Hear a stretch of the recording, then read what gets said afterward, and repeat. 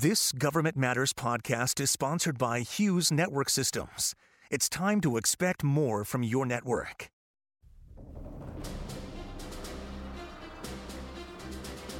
Today on Government Matters, the Department of Energy's Advanced Research Projects Agency focuses on making high-risk technologies a reality.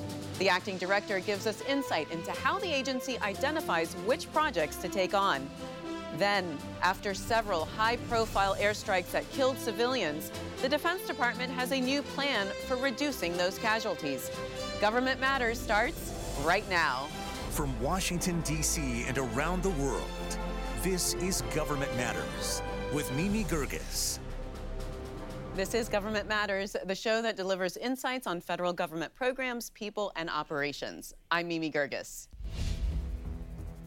ARPA-E is the Advanced Research Projects Agency for the Department of Energy and was founded in 2009. Since then, it's funded more than 1,000 high-risk, high-reward projects. Jennifer Gerby is the agency's acting director. Jennifer, welcome to the program. Thank you. Happy to be here. All right, so ARPA-E's been around for around 13 years. What was the motivation for its creation? There were two motivations for its creation. One is R&D competitiveness in the United States, and that's something that came about in the American Reinvestment Act in 2009. But also we knew that there were energy problems that needed to be solved for the country. And that really goes to our mission, which is around things like reducing imports, increasing efficiency, and reducing energy-related emissions. So there's also a climate aspect to it as well. You know, there are a lot of these ARPA model agencies, starting with DARPA for defense. There's IARPA for intelligence.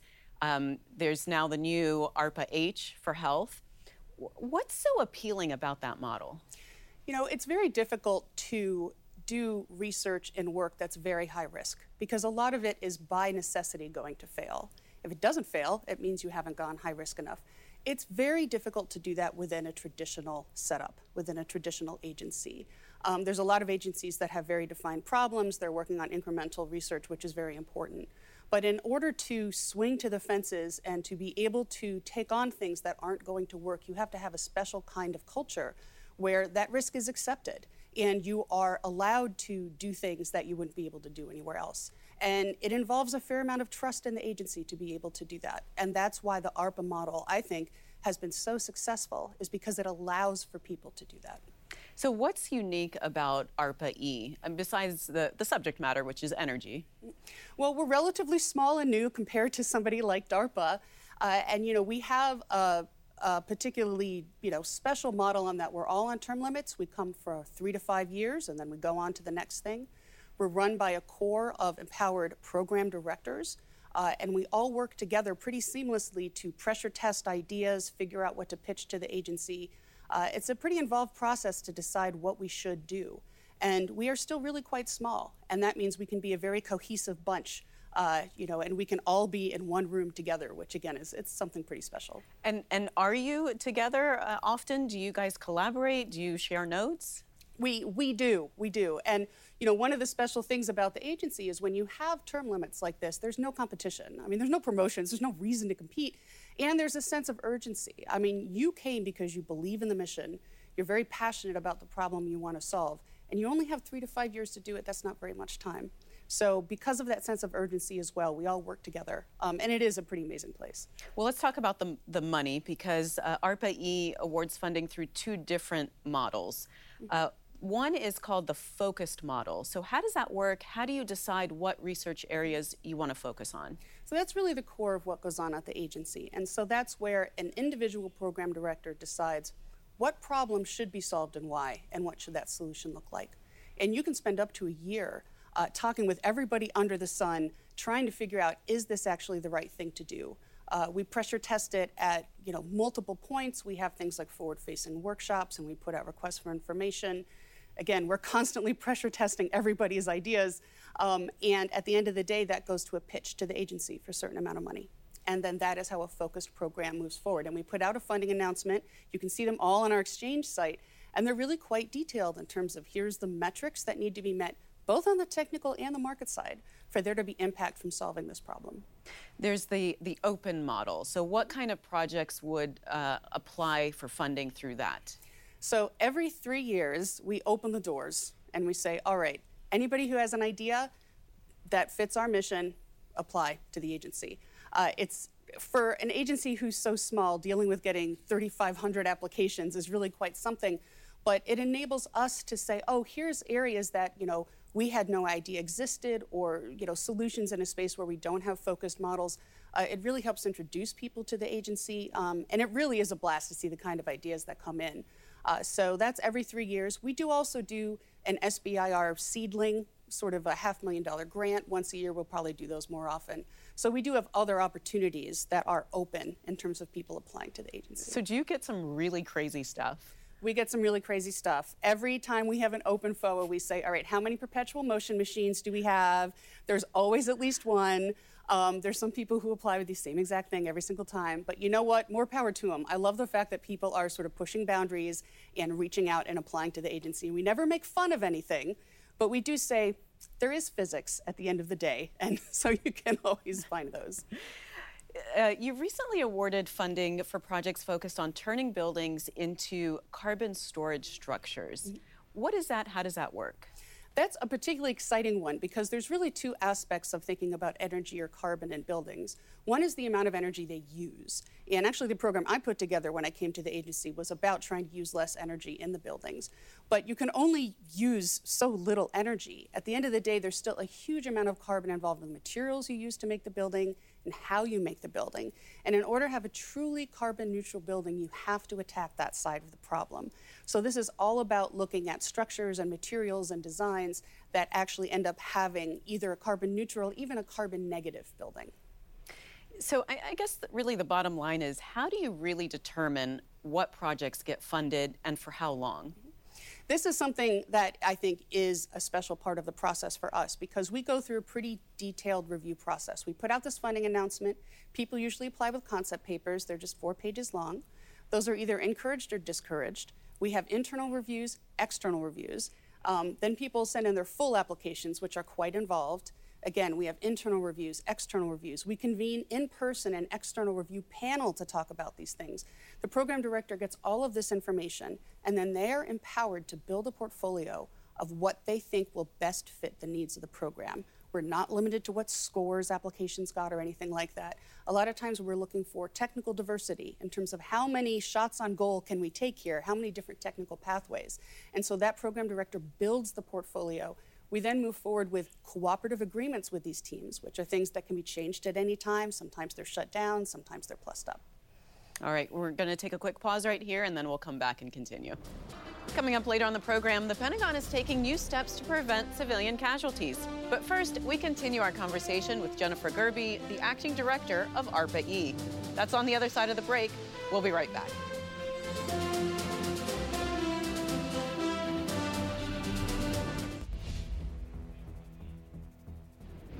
Welcome back. We're joined by Jennifer Gerby. She's the acting director of the Advanced Research Projects Agency for the Department of Energy. Jennifer, what is ARPA-E's role once a project is awarded funding? How hands-on are you? We have something called substantial involvement, which sounds like, yeah, we're pretty hands-on. We have quarterly reviews with every single one of our projects. Sometimes we visit them in person, sometimes we don't. But we're going through all of the details of the work plan we put together. We have milestones, again, technical and market. We work very closely with our teams. We do everything we can to help them. And we'll go through the data with them. We'll go through their pitch decks. We work very closely. And I think that's really important because sometimes ideas need to pivot because a certain approach won't work, or it might need to be changed entirely. So we're very flexible, but we can be because we work so closely with the teams. So part of what you do is to make sure that those technology, that research that you're funding gets to market. How do you do that? That is tricky because a lot of times there isn't the most attractive market for, energy efficiency technologies, let's say. So we work with our teams to try to maybe identify a first market that has additional value so they can at least move forward and get the technology out there. Sometimes that might be a defense market, for example.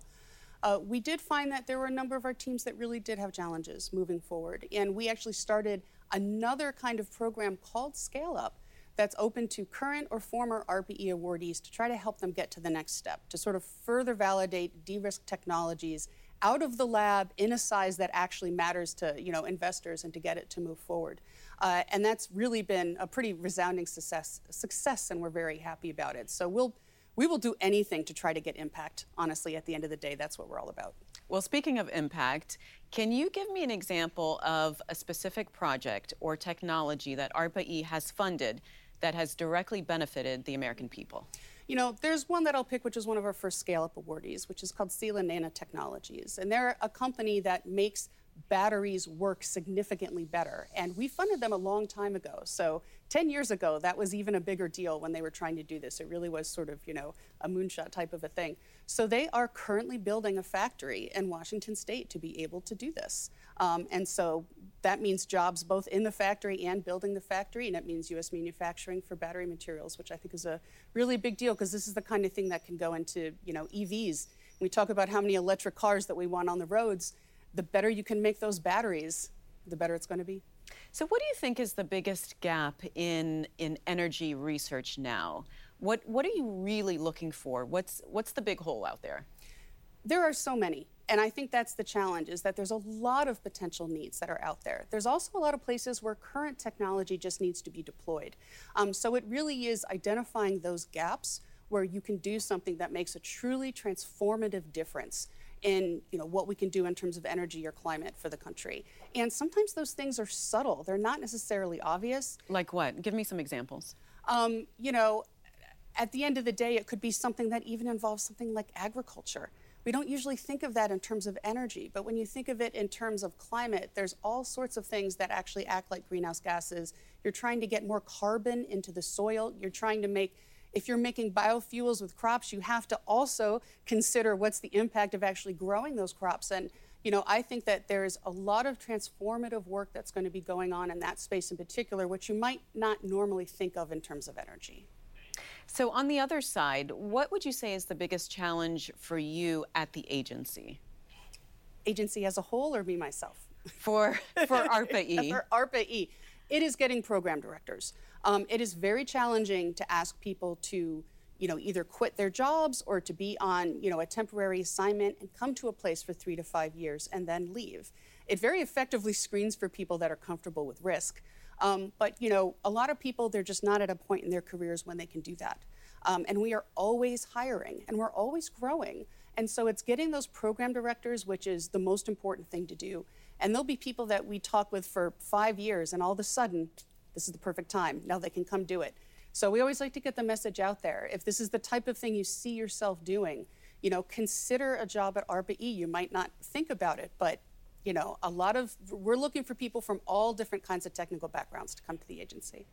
Before your government service, you worked in private industry. Mm-hmm. So I wonder if there's any best practices from the private sector that you can bring to ARPA-E. There absolutely are. And one of the strengths of ARPA-E is the fact that we have always considered market along with technology from the beginning, but that has strengthened with time. And when you're in industry, you know that you can't separate those two things. If you have technical folks in one silo and market folks in another silo, and they don't talk to each other, you're pretty much guaranteed to fail, in my opinion.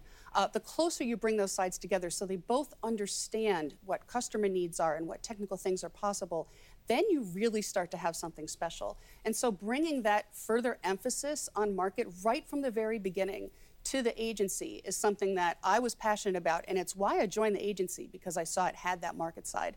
And so, just further, making sure that that's the case has been important to me, and I think it really speaks to the agency's success. Jennifer, I started by saying ARPA-E's been around for 13 years. Has the American taxpayer gotten their bang for the buck from ARPA-E for the money that has been put in? What do you think? I think that's a great question, and we have a whole team that puts together impacts from the agency. Because if you think about it, if you're really far from the market, you're working on the craziest, most difficult new technologies, it's going to be a while before you can go buy them in Home Depot or wherever you like to buy your technologies. So we look at a number of different impact metrics. One of them is follow-on funding, just from the private sector. Not everybody gets that, but let's just say for the folks that do. We've put out about $3 billion as ARPA-E, and we've got $10 billion our teams have gotten in follow-on funding. which is separate from things like exit valuations, which is like over $20 billion. So just in that alone, you can see here's technologies that exist now that didn't exist before that are moving forward.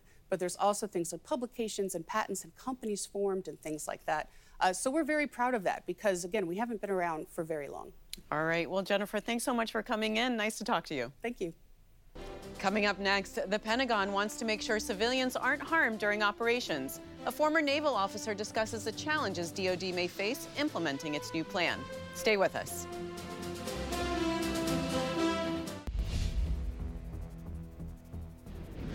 On August 25th, the Department of Defense released its highly anticipated Civilian Harm Mitigation and Response Action Plan. Todd Huntley is the director of the National Security Law Program at Georgetown University Law Center. He's a former Judge Advocate General for the Navy. Todd, welcome to the program. Good morning. Thanks for having me on. So while you were on active duty, you deployed twice to Afghanistan with Special Operations Forces. What was your role during airstrikes? Yes, so my role was to be in the operations center while the strikes were being planned and conducted to give advice to both the planners and the commander, also referred to oftentimes as the Target Engagement Authority, on the law and policy related to those strikes. So before we talk specifics, what was your biggest takeaway from DoD's plan? The biggest takeaway, there really are two. One is the call and requirement to implement measures across all operations, all types of conduct that the military may conduct in doctrine, policy, training, and strategy. So making this a part of how the military thinks, plans, and operates, I think is the most important one. And the second one is just the call and dedication to put resources against that requirement.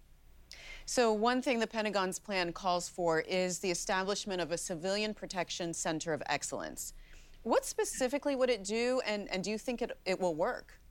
The devil's going to be in the details. I think it's a great idea. I think it's it has a potential for making a real difference. Obviously, it's going to depend on the resources that are given to it and the role that it actually takes on. So I think a lot of the measures, including that one, we're going to have to see the details that are going to be put out in the forthcoming Department of Defense instruction. But overall, I think it's a good idea. So what do you think some of the challenges are going to be in implementing the changes outlined in the plan? Information, data, sharing all of that across all of the different entities in the Department of Defense that are planning, putting together doctrine, training, and carrying out operations. That is really one of the challenges that I think has been noted in many of the reviews and investigations before this plan's publication, and then also the importance that's highlighted in the plan itself.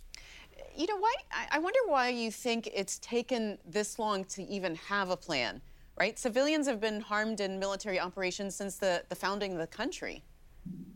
Yes, I think one is when you're in the middle of an operation, when you're in the middle of a conflict, oftentimes I think it's difficult to take a step back and think about how you might do things better.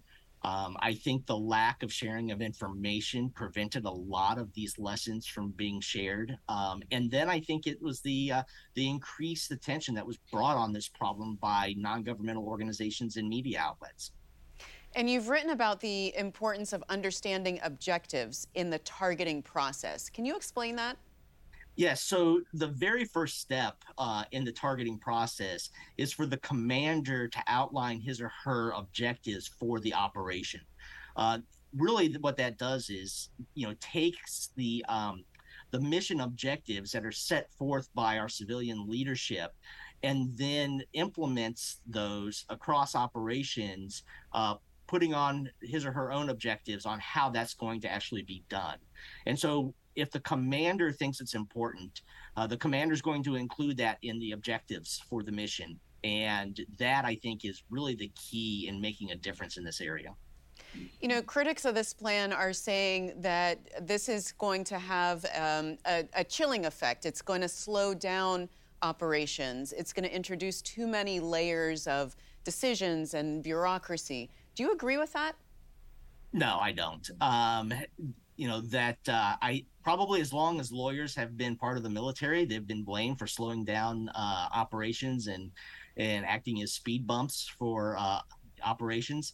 But I think the forward-looking nature of this plan, basically making sure that all of the measures are going to be in place, systems are going to be in place, processes and personnel are going to be in place to think about this as operations are being planned, that will help alleviate some of that concern that operations are going to be slowed down by this. The other thing that's interesting about the plan is right up front in the very first page, the Secretary of Defense states that the recommendations and implementations are scalable.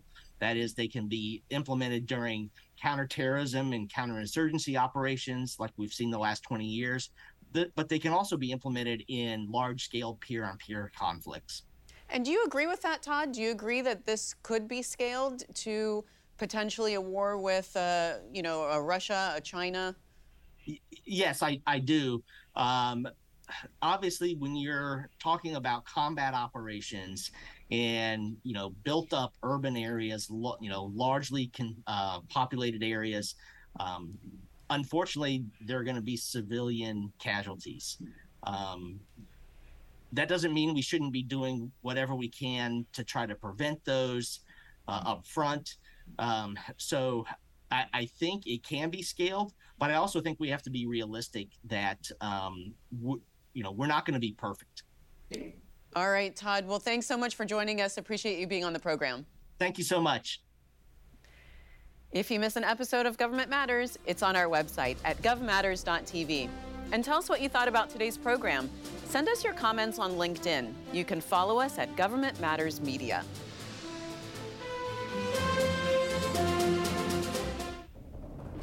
That's the latest from Washington. Join me weeknights at 8 and 10:30 on WJLA 24/7 News and Sunday mornings at 10:30 on 7 News to stay plugged in on issues that matter to the federal government. Thanks for watching. I'm Mimi Gerges. Stay tuned for an interview with our podcast sponsor, Hughes Network Systems. I'm here with Tony Bardo, Assistant Vice President for Government Solutions at Hughes. Tony, welcome. Can you start by just telling me what Hughes does for the federal government? What we do is provide connections. We connect the dots, meaning we use a number of various technologies to connect federal agencies, their locations, their people, in ways that are not traditional, meaning that the connections that formed the government networks as we know them today and as we've known them for a lot of years have been through dedicated facilities, dedicated network facilities. We have been taking this different approach to connecting all of our customers through the use of broadband, originally satellite broadband, but now managed networks and managed broadband services that include cable, include DSL, include wireless, include traditional fiber, and satellite, of course. Well, tell me about the HughesNet Gen 5, because that's the largest high-speed satellite internet service. It is. It's a very exciting service. We launched it back in 2016, and even an earlier version of it, which was known as Gen 4, that are called high throughput satellites. And these are satellite services that took satellite connectivity and speed and capability and capacity to a whole nother level. This is a service that we sell to our consumers. We sell it in a more robust fashion to our industry partners and customers, as well as the government. Well, tell me what you're doing for the federal government with relationship to artificial intelligence and machine learning. We use our artificial intelligence capabilities to drive innovation with respect to customer care, customer delivery, the use of understanding what our partners are capable of supplying in terms of broadband services. And we use them to sort of understand in a proactive way, in a speedy way, what could be predictive behavior of the network. and use that predictive behavior to monitor the networks and monitor the network services. It takes sort of the guesswork out of it because we use the artificial intelligence to give us more information than we would be able to get manually. And I understand, Tony, that you're also working on critical network backup and emergency connectivity for first responders. Obviously, that's going to be more and more of an issue. Can you tell me a little bit about what Hughes does in that arena? Well, we've had a great deal of success in this area, and we've been pleased and honored to serve particularly the FEMA community and the emergency response community with rapid deployment of satellite technologies where all of a sudden those technologies, because of a disaster, are no longer capable of connecting people. For instance, in Puerto Rico a few years ago during the hurricanes, we deployed hundreds of satellite services throughout the island, both commercially and in support of FEMA's efforts. And in the absence of terrestrial ground infrastructure that was working, satellite was really critical. All right. Well, Tony, thank you so much. Nice chatting with you. Thank you, Mimi. Nice chatting with you. Thanks for listening. Our daily show is produced by Catherine Roloff. Our managing director is Jerry Foley. Christy Marriott leads our technical crew. Our web editor is Beatrix Haddon. Visit govmatters.tv for articles, videos, and more. Government Matters is recorded at WJLA-TV in Washington, D.C. Copyright Sinclair Broadcast Group.